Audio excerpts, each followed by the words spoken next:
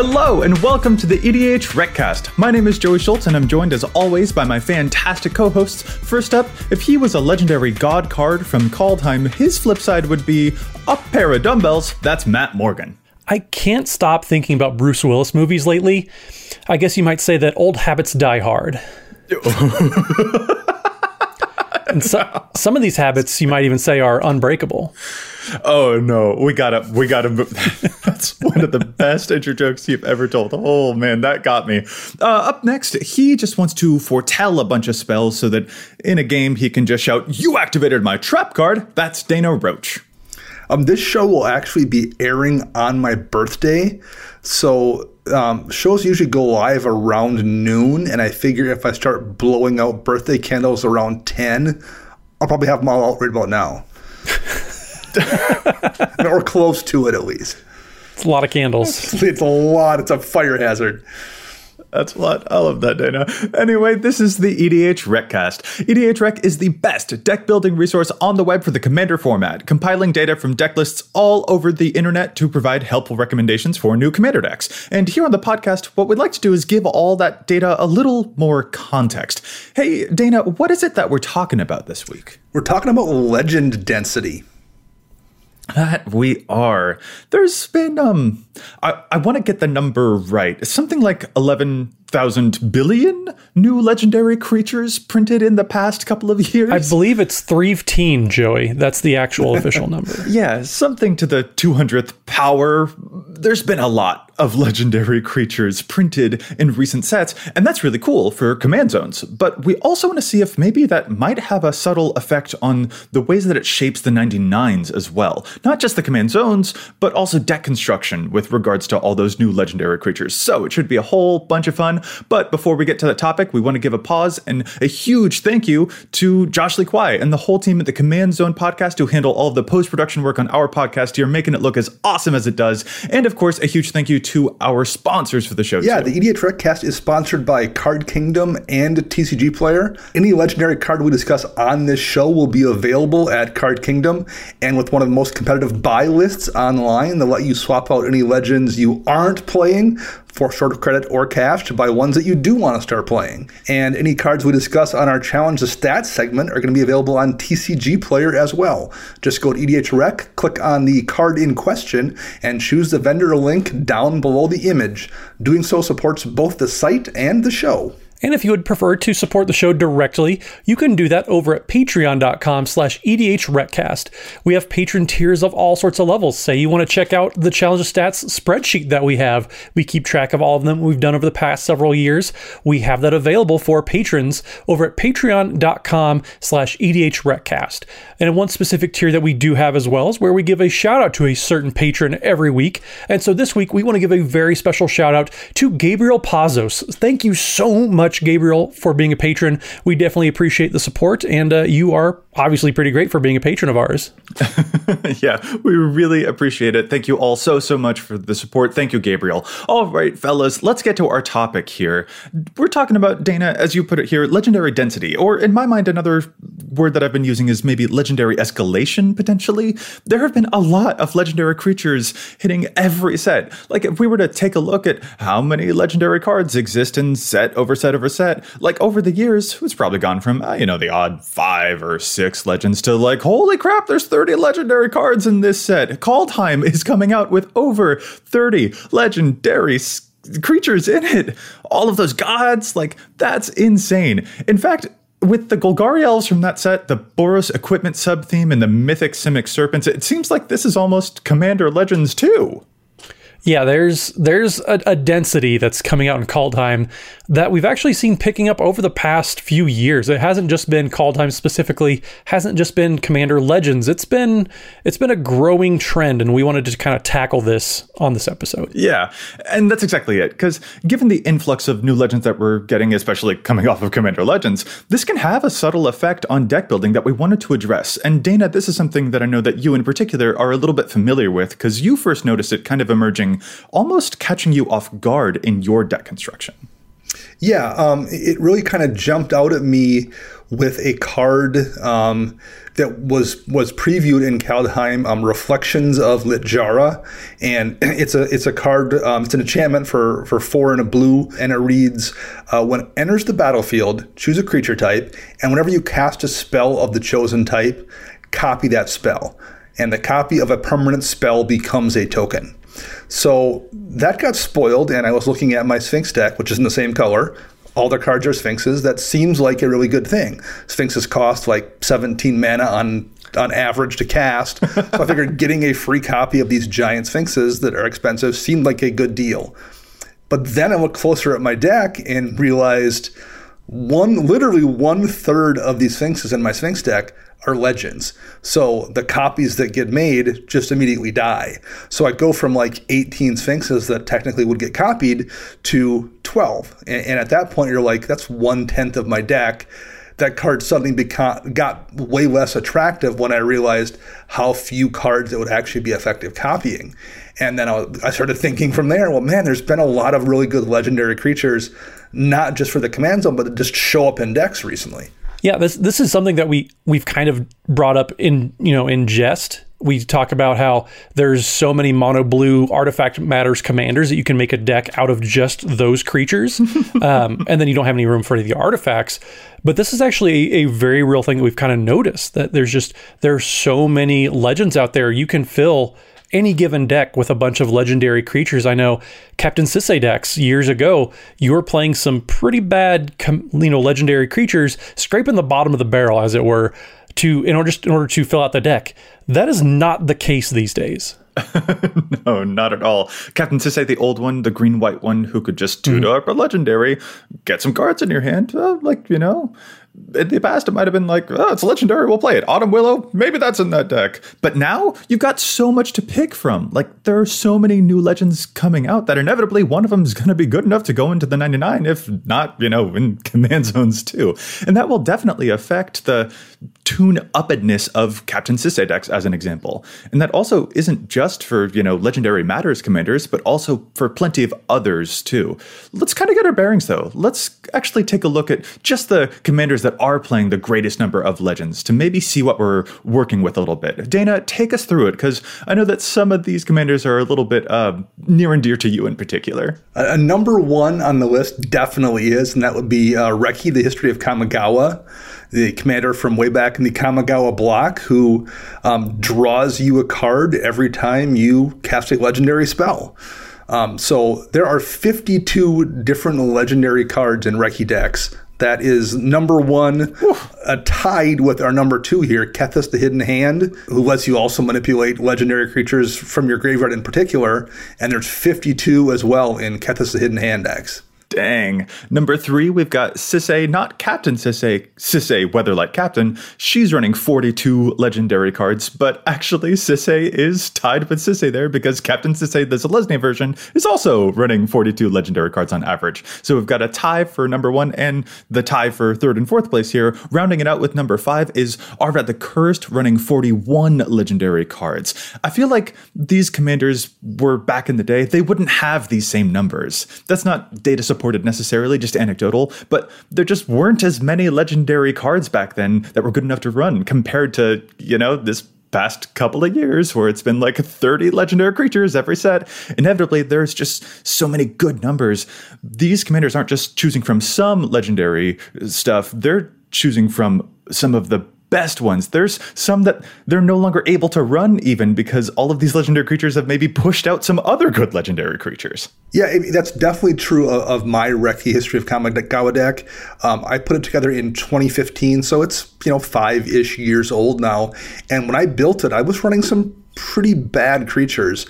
Not Autumn Willow level bad necessarily, but some ones that were maybe a step above that, just so I could hit the threshold I wanted of the amount of legendary creatures I needed to consistently be able to draw cards. And the days of me running things like Arashi the Sky Asunder just to hit that threshold we're well past that point. There's a bunch of really good creatures in the deck now, and the decisions become very difficult about what to cut, and that was not the case in like 2016. Yeah, if you're playing like an Arvad the Cursed deck, for example, you don't have to be digging and finding some random legendary creature that has nothing to do with the rest of the deck, like Commander Isha, for example. You don't have to play cards like that anymore. If you built an Arvad deck, say 20 years ago, the average deck would look very, very different versus now, where you can just play generically good legendary creatures to round out the deck.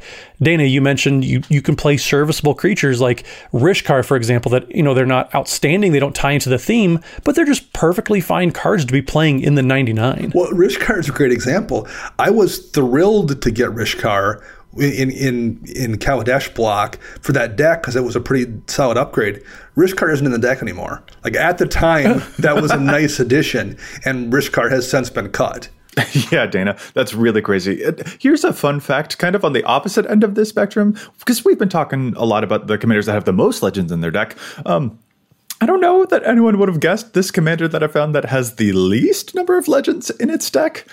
Like, I almost want to make you guys guess, but you can see the show notes, so maybe you shouldn't guess. But like the commander that runs the fewest legendary cards in the deck is actually Teshar, Ancestor's Apostle, the mono white bird that cares about historic cards, which, that includes stuff like sagas and artifacts and legendary cards as well. But Teshar only contains an average of 2 legendary cards in the typical Teshar deck. Like, I just thought that was really funny, because even though it's a historic deck, really the artifact synergy is way more dominating there. Yeah, I definitely would not have guessed that at all. Yeah, I mean, even just thinking about legendary creatures that just make good utility for Teshar, I could have added more than just 2 to go in the deck. Yeah. So all the commanders we just talked about above are ones that do logically make sense with having a bunch of legends in the deck, but it's not just the ones that are obvious like Reki or Captain Sisay. A lot of other commanders have a really deep density in terms of how many different legends they run as well. Yeah, that's really the point we want to get to, because we've talked a lot about those commanders that have a whole bunch of legends, but it's not just them, though. Like, let's take an example of the Dragon. Just, Dragon Tribal, for instance. Whole bunch of dragons flying around. I wouldn't have necessarily expected this personally, but the average Dragon deck contains 22 legendary cards. You got your stuff like your Atarkas, you've got your Dromokas, plural, you've got your Morafons. It turns out that there's actually a lot of incidentally legendary dragons that an Dragon deck is going to make huge use of. Yeah, I can't think of the last time that I played against an Dragon deck that wasn't playing at least a healthy number of the Elder Dragons, which of course are legendary, but then just dragons that are just very powerful that happen to be legendary. Like, you can play a quarter of those 22 can be Niv-Mizzets alone. That's really funny. Well, and maybe even that, like you mentioned, there's the Elder Dragons there, so maybe that's just an aberration in the data, right? Potentially, because the Elder Dragons, that's just a creature in Magic type that might just happen to have more legends on average. Well, it turns out, no, it's actually kind of all over the place. I'll use Purphoros, God of the Forge, as another example. Mono red Superborn deck. The average Purphoros deck runs an average of 15 legends. In a typical Purphoros deck, you got your stuff like your Torbran, Lane of Redfell, who came out recently and does a bunch of extra damage. You got your Atalis, which give you cards off the top of other people's decks. Legends are showing up even just in a simple mono red burn deck. Yeah, I mean, there's just so many of these good creatures that they make to be attractive commanders, and that just also makes them attractive additions to decks in the 99. Yeah, that you hit the nail on the head right there, Dana. Like, eventually when you make cards powerful enough to be in the command zone, you want to build a deck around it. Eventually those cards are just going to be good enough to sneak their way into decks themselves. Like, Joe, you mentioned Atali Primal Storm. Like, that card itself is amazing for just any given red deck, let alone like if you're playing Elder, Dinosaur, Tribal, whatever. But even when you think about some other commanders like Neath of the Dire Hunt, the Fight Club commander from Jumpstart, they're playing 15 legends in that deck. And you're looking at some big beaters like Galta and Gargos, some just very large creatures that are ahead of the curve. They're just going to have so much value and so much power stapled onto just an incidentally legendary creature. And you just have to put in the deck because they're just so objectively powerful. Or Matt, here's another example. You know how Zendikar Rising gave us like a whole bunch of new landfall commander decks? Well, they all kind of go in each other's decks generally too. Like Omnath Locus of Creation, the 4-color landfall deck, runs an average of 12 legends in that deck because you got your other Omnaths, for example. You've also got your Aesiovas, which might as well be the same card. A whole bunch of Simic drawing landfall stuff there. You got your Mina and Dens showing up, your Azusas showing up. There's a lot of legendary cards that would go into a landfall deck that could have been their own landfall commander instead. So, I mean, all those commanders, you might as well run them in this deck. There's no reason not to. So by signing up for a land-based strategy, you're also just including so many legendary creatures in your deck just almost by accident. Yeah, that's definitely something you see with those strategies that are very, very popular that they keep printing commanders for. The landfall one, definitely. I think you see it in token decks sometimes too. I've started seeing it a little bit with like Enchantress kind of builds as they've built more commanders that care about enchantments. You're getting a good amount of overlap there as well. Tribal decks especially, you see a lot of it. So it's a trend, and I don't see that trend changing anytime in the near future. Nor do I. Because, in fact, if we look at the dates of some of this data, we see that this is the word that came to my mind is incriminating. It's not incriminating, it's revealing. Because what I guess I'd call this is legend recency.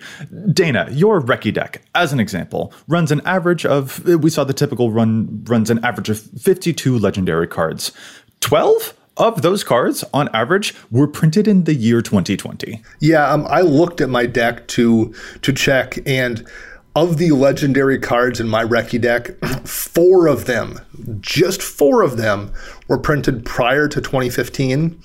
And only one of them was printed back with the original frame from the early part of the game, and that's Kamahl Fistagrossa from back in Onslaught. Everything else in that deck was printed after 2015, and there's double-digit cards printed in 2020 in that deck. Oh, man. Here's a couple of other examples. Kethis, the Hidden Hand, the other Abzan Legendary Matters commander, runs an average of 52 legendary cards in a typical Kethis deck. 11 of those were printed in 2018. 10 came from 2019. Like, holy, that's a lot of recency. There's that new Abomination of Llanowar, the tribal elf ball that came from Commander Legends. That deck so far with the data we've thus accumulated contains about 11 legends in it. 5 of them come from 2020. And I want to reiterate, there are still elf legends coming up in Kaldheim. Like, that number's only going to get bigger.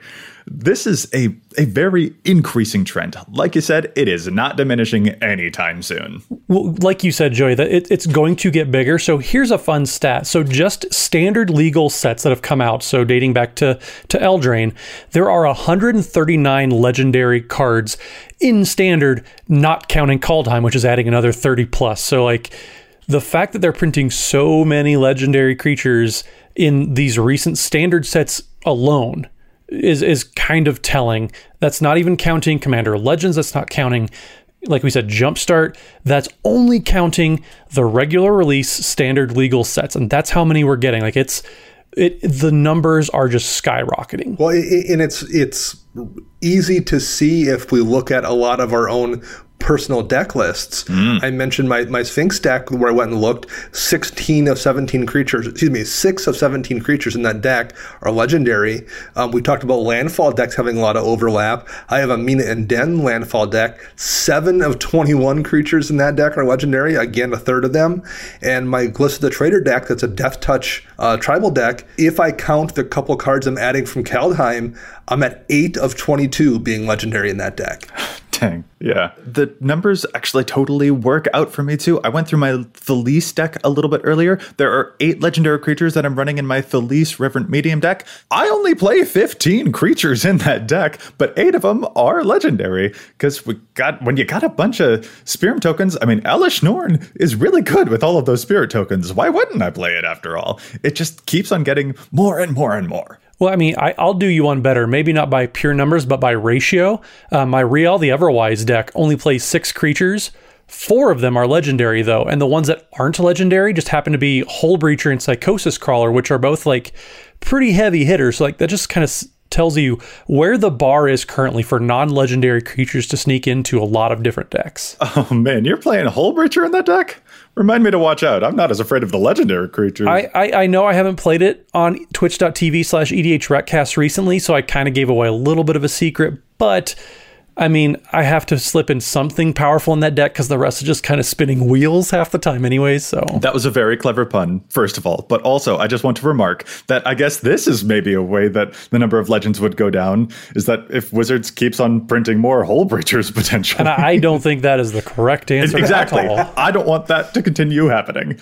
Anyway, this was sort of a big getting of our bearings. Here's where the legend numbers are, and the fact that it has been in a really big upswing in recent years when it comes to card design, because legendary creatures are becoming more and more present in our commander decks. But what we want to do in the second half of the show is discuss how that might affect the way that we are building decks now that we've seen that this is definitely a trend that is continuing, and as Matt, you said, is sort of skyrocketing. So that'll be a fun part for section 2, but you know what? Before then, we want to take a brief pause before we get there, and what we're going to do is challenge some stats. There's a whole bunch of info on EDHREC, but we don't always agree with it. Sometimes we think that cards see too much play, sometimes they see too little play, so this is one of our favorite segments here on the podcast to challenge those statistics. Let's start it off. Our first challenge to stats entry this week is submitted to us by patron supporter Wheels Up in our Discord. If you'd like to submit a entry for challenge to stats, you can do that by going to patreon.com/EDHRECast and supporting the show.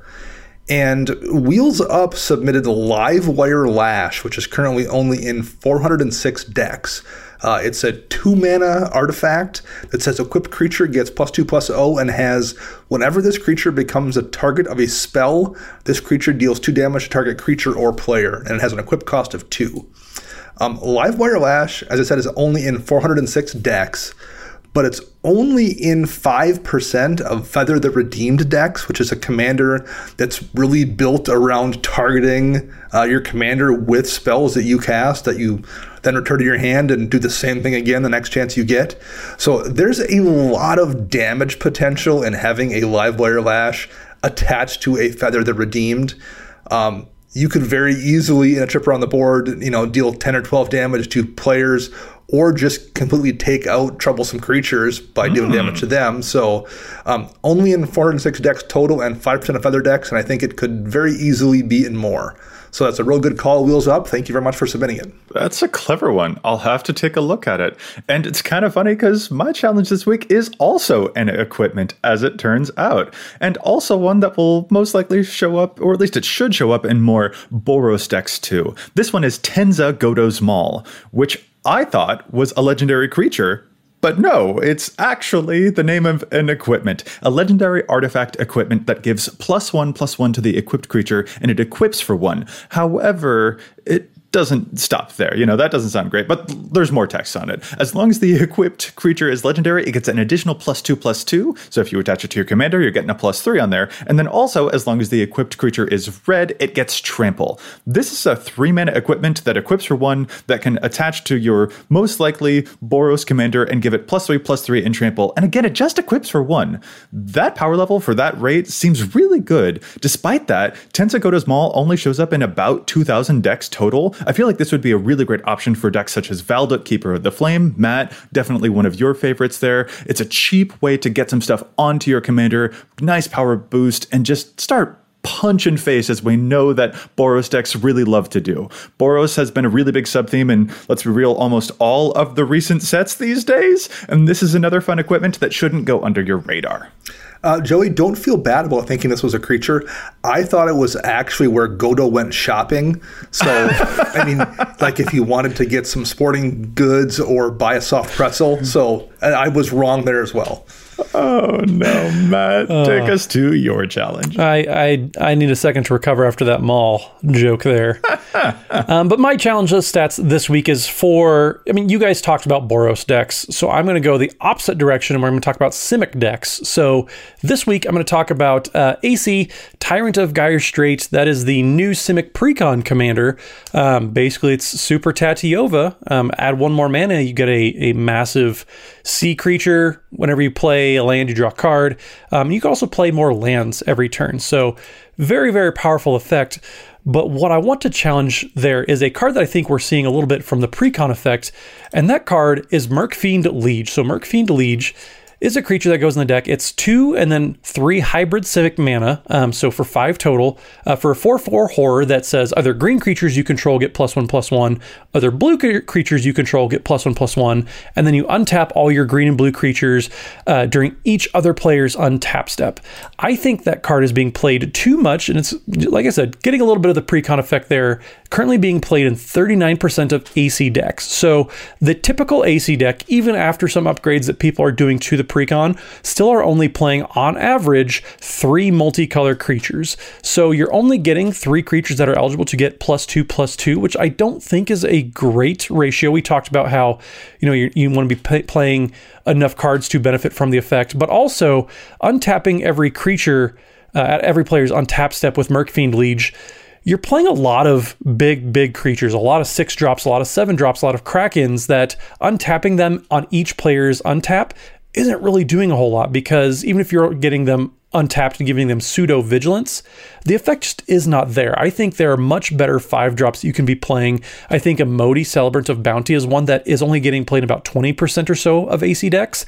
That can definitely go up quite a bit if you're taking out the Murkfiend Liege from there. So Murkfiend Liege, it's a great card, but I don't think AC is the deck for it. Yeah, AC being a sea monster deck at all is also almost kind of a counter to what AC could be, which is just a purely landfall deck. So you're definitely going to get some mixed representation with the decks almost fighting against each other for the players who want to be sea monster tribal versus the players who are just like, I want to be some landfall stuff. So you definitely need to be wary of the numbers that are being recommended there if there's one strategy that you prefer over the other. The Precon itself was a little scattered. There were some +1/+1 counter strategies built in.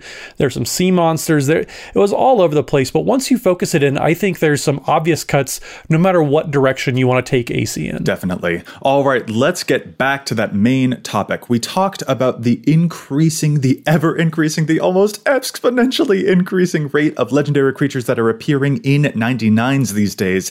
And now we kind of want to talk about the effect that can have on the ways that we build our decks. Dana, as you mentioned at the start, there's that new card from Kaldheim that you were considering for a while in your Sphinx Tribal deck, but you aren't necessarily actually going to play it because you've realized how many legendary creatures you're actually running in the deck. And that's something that if you're not paying close attention, that could have caught you off guard. You could have got that card, put it into your deck, played it, and only then realized once it was actually in your hand, oh wait, there's some anti-synergy happening here. That's kind of what we want to help players avoid. So Dana, what are some other examples of effects that might get in the way of you having a whole bunch of legends in your deck or have counter synergies in that realm? Yeah, the clone effects one is definitely a big deal. We just got Glasspool Mimic back in Zendikar Rising. Really good card because it's attached to a MDFC land.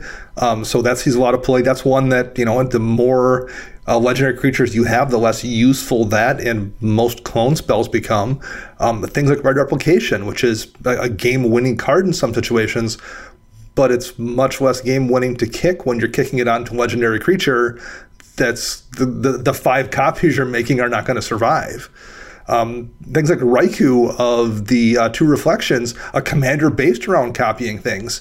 You don't want to be running too many legends in that kind of deck, even if they're really good legends, because you can copy them. Yeah, especially going back to the Glasspool Mimic one that you mentioned, that is a clone, but it's only for your stuff. So like a clone, generally, I feel like I can justify in the general versions because it can be fun to copy someone else's legendary creature. That sounds fun. But if I'm restricted to my own stuff, like you mentioned with Raikou or Glasspool Mimic, like, I have to be very cognizant of the legends that are going on in my deck, don't I? Yeah, you really have to watch this kind of thing now that we're looking at, even just talking about our own anecdotal evidence where we're running decks where a third of the creatures are legendary. Or in some cases, More, right. Yeah, and not even legendary creatures too. Like, I know a lot of people were very excited about Mythos of Aluna, which was the Temur colored from Ikoria, create a copy of target permanents, but there's so many legendary non-creature permanents in the game now. I mean, you can't make a copy of your Gaia's Cradle because it's just going to blow one up, or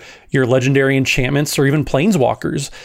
So the fact that like there are so many legendary permanents, not just creatures, a lot of these effects kind of start to dim down a little bit. Yeah, another one that jumps to me since we were on the subject of those clones, Matt, believe it or not, I have occasionally, not often, but I have sometimes felt the desire to build a Naya deck instead of my traditional Necromancy. You should. Well, so here's a problem that I run into. There's some cards I really want to play in such a Naya deck, such as Bramble Sovereign, which would let me copy my cool, awesome creatures that I'd be playing so that I can double smash face. That sounds great. I'd get copies of my creatures. All right, sign me up.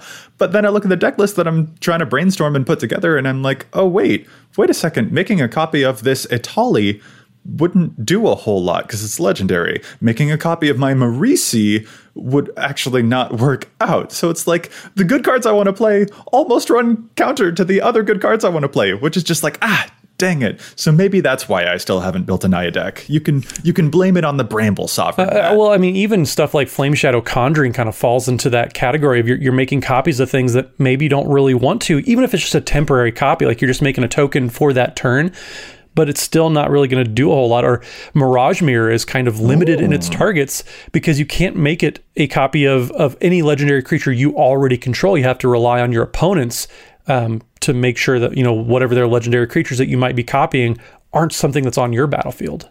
Now, let's be real. Mirage Mirror is still an amazing card. Mirage Mirror is still a very, very fine card, yes. Yeah, but there's a restriction on it, yeah. One place this has cropped up for me a lot recently is Blade of Selves, which is a card I'm a huge fan of that makes temporary copies when you attack because it has the Myriad trigger.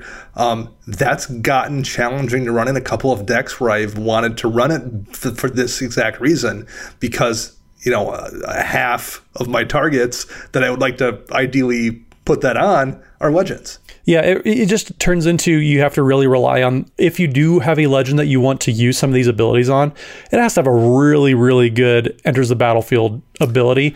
Otherwise, it's not worth running. And yet another place that this might rear its head a little bit, this effect might show up, is also with regards to tribal decks, Dana, as you mentioned with your Sphinx tribal deck, but then also there's going to be other tribes that might find themselves affected by this too.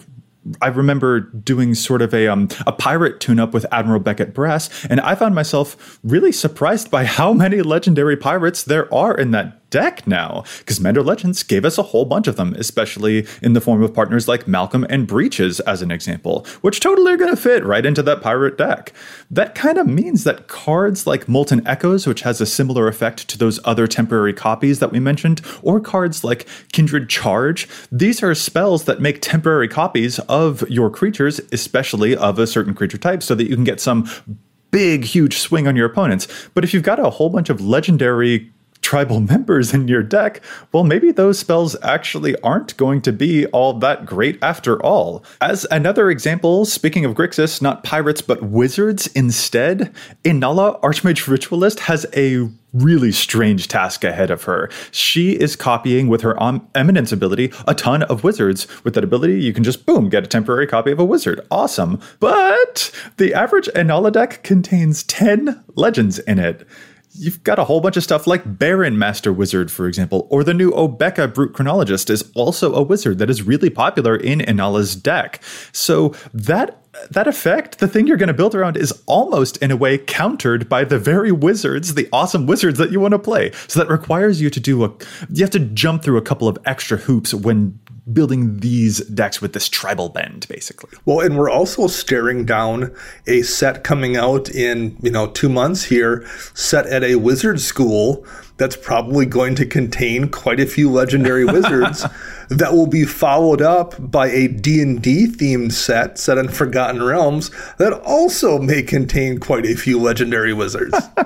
Yeah. What a world. I wonder if it will contain 30 of them, which seems to be the trend for most sets these days.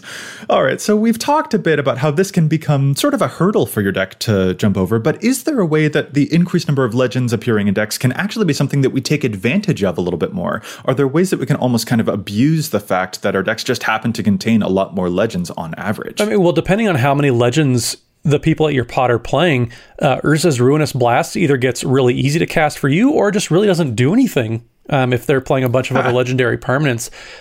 That's the legendary sorcery that happens to be a wrath for all non-legendary permanents.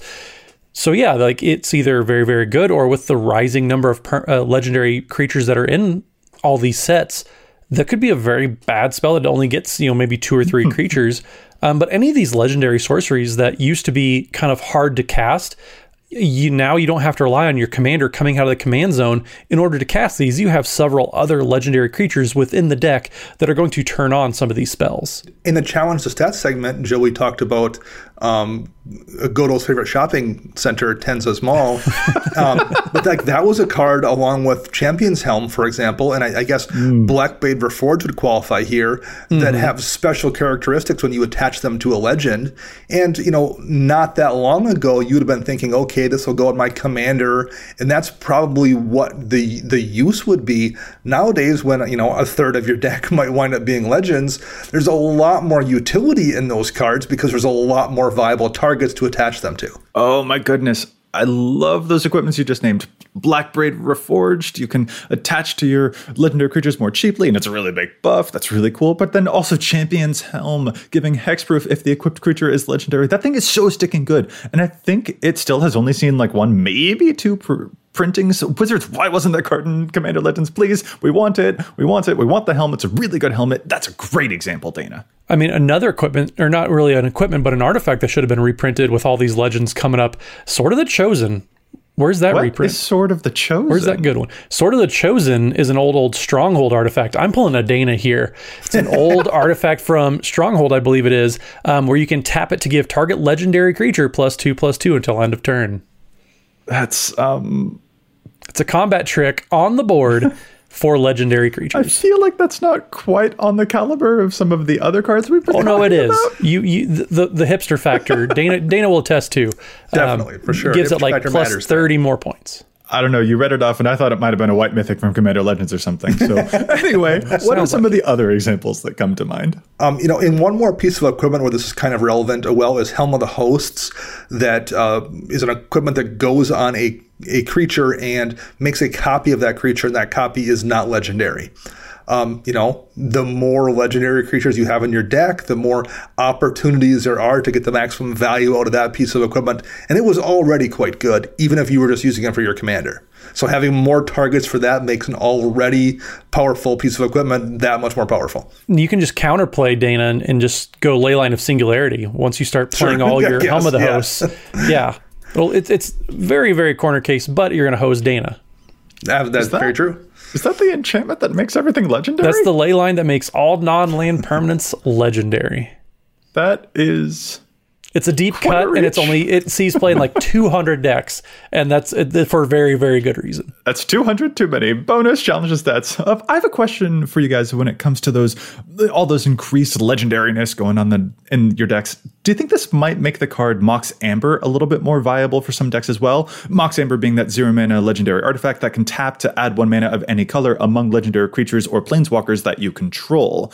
There is definitely a price restriction on this card for sure, and it is already showing up in like 15,000 decks, so it's seeing plenty of play. But as the number of legendary creatures in decks goes up and up and up, is this a mana rock that you think becomes a bit more ubiquitous, or is it still a little bit too situational, would you say? I think depending on the deck and how you construct it, it could be pretty reliable as a free mana rock. Other than that, though, I don't think it's going to be widespread unless you're playing some sort of legendary tribal. But like you can do that accidentally, like we've said. So I think you just need to make sure you're looking at your deck and being intentional. If you're putting Mox Amber in, if you're playing 20 legendary creatures, you probably will be able to slot it in and reliably be able to benefit from it. Yeah, I would tend to agree. It's also one of those cards I think the zero cost artifacts, I think people sometimes shy away from them unless they're intentionally trying to build in a certain power level. So I think that maybe even more than anything might hurt the adoption of Mox Amber, even if perhaps it is good enough in your deck because you have enough legends. I just think people sometimes look at it and think, I'm not playing that style of deck where I want zero drop artifacts. Gotcha. But one other card I'd like to mention here, because I think it's actually kind of a decent card, and that's Arena of the Ancients from way back in Legends. But it had a Chronicles reprint. It's dirt cheap. It's under $1. It's a 3-mana artifact. Legendary creatures don't untap during their controller's untap steps. And when it enters battlefield, tap all legendary creatures. People don't run this usually for legendary hate, and I don't think that's probably going to change. But there's a handful of commanders out there that don't untap for whatever reason, whether it's like Mariki Ribere where you're stealing stuff and she doesn't untap naturally, or Traxos where he doesn't untap naturally either. You have to do something to untap those commanders. This was already a pretty okay card that just kind of hosed everybody else and really didn't affect you. But as you see more and more commanders or more and more legends showing up in decks, this gets way better in those decks that want to run it because it doesn't hurt them anyway. Matt, are you at all surprised that Dana decided to bring up a card that neither of us have ever heard about from a set that neither of us can remember? Speak for yourself, because I definitely knew what Arena of the Ancients did, but it is a very deep cut. So Dana went old this time. I went for low numbers in my joke pick. Oh, man. So, yeah, a whole bunch of cards to consider, basically, that just kind of make sure you acknowledge that, yeah, the number of legends in your deck might have been steadily creeping upward, and that could affect the ways that you might want to build around that fact, because it's kind of incidental, but if it gets dense enough, as we've been seeing with a huge upswing of legends, that's definitely something that you can manipulate with a whole bunch of those cards we just mentioned, but maybe it can be to your benefit, or maybe it can be something you have to be more careful about considering. So sometimes you build your deck around a theme or an idea, and you get new toys for that deck pretty regularly. Joey just built an Elageth Sakashima deck he talked about before that cares about scrying, and scry being an evergreen keyword, you're going to get new toys for that deck fairly regularly. On the other hand, like an Animar or Kadena Morph deck doesn't get toys as frequently because so many of your cards care about Morph, and we get Morph like once every half a decade or something. So you get a lot less new cards for that kind of deck compared to Joey's Scry deck. Kaldheim and the sets with new cards in 2020, Matt mentioned the stuff that's standard legal, but just in 2020, we had 305 legends, 2020 in Kaldheim, compared to 76 cards with Scry. And even if you remove Commander Legends and you remove Jumpstart that had a pretty high density of legends, it was still a 3-to-1 ratio. So the amount of new toys we're getting that are legendary for decks that care about that, or intentionally or even accidentally, those numbers aren't going to level off, I don't think.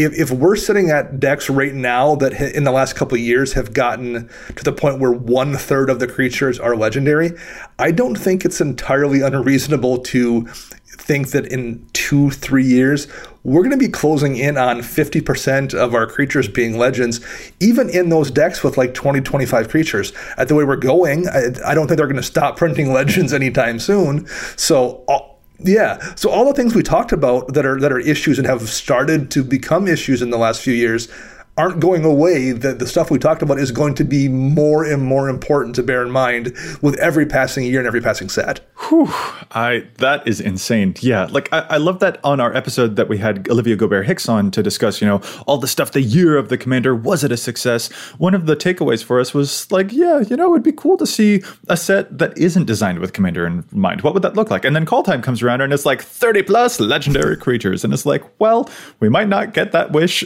anytime soon. This set definitely seems to be doing that, as you mentioned so eloquently. Yeah, we're just going to keep on barreling I don't forward. think we're out of line to say like Commander literally is about legendary creatures, not just because they go in the command zone, but just because you can play so many commanders and just in the 99. So yeah, I know it sounds like we're being hyperbolic, but the numbers are actually there to say like the number of legendary creatures, like they're going up exponentially. Like I can't remember the last set that we had maybe 10. Like you have to go back to like almost Theros back when it was, you got one for every color and maybe a couple multicolor. But it's been a while. You know what? I just can't wait to see where we look back at the data after 2021 is finished and we see, all right, so we saw that there were 12 cards on average for Reki History of Kamigawa that came from 2020. And now how many came from 2021? 56? Yeah, right. That sounds about right. All right. So yeah, just a whole lot to be aware of with regards to the legendary stuff. It's not just for the command zones, it's also for your 99s, and it's a whole lot to glean from that. But for now, fellas, I think what we ought to do is call this episode to a close. Thank you guys so much for joining me. And if our listeners want to get in touch with us to ask more about legendary stuff, where is it that they can find us all? Matt? So you can find me on the Twitters at Mathimus55. That's MATHIMUS55. And you can also find us Wednesday evenings streaming at twitch.tv/EDHRecast. We have guests on every single week, and the games are always a blast to play. And I'm sure they're fun to watch too. So make sure you tune in Wednesday evenings. And Dana. You can find me on the Twitter birds at Dana Roach, celebrating my birthday today, possibly still blowing out candles. You can find me once a week on my other podcast, CMDR Central, and you can find all of us at patreon.com/EDHRecast. And I'm Joey Schultz. You can find me at Joseph M. Schultz on Twitter, and you can find the cast at EDHRecast on Facebook and on Twitter. Plus, if you have a question for us or some keen insight to the data on EDHRec, you can contact us at edhrecast@gmail.com. Our thanks go out once again to Josh Lee Kwai and the whole team at the Command Zone for handling the post-production work on our podcast. And our thanks go to our sponsors, that's TCG Player and CardKingdom.com. You can find them using the price info links on EDHRec or by visiting CardKingdom.com/EDHRec to show your support for the show. Listeners, we'll be back at you next week with more data and insights. But until then, remember, EDHRec your deck before you wreck your deck.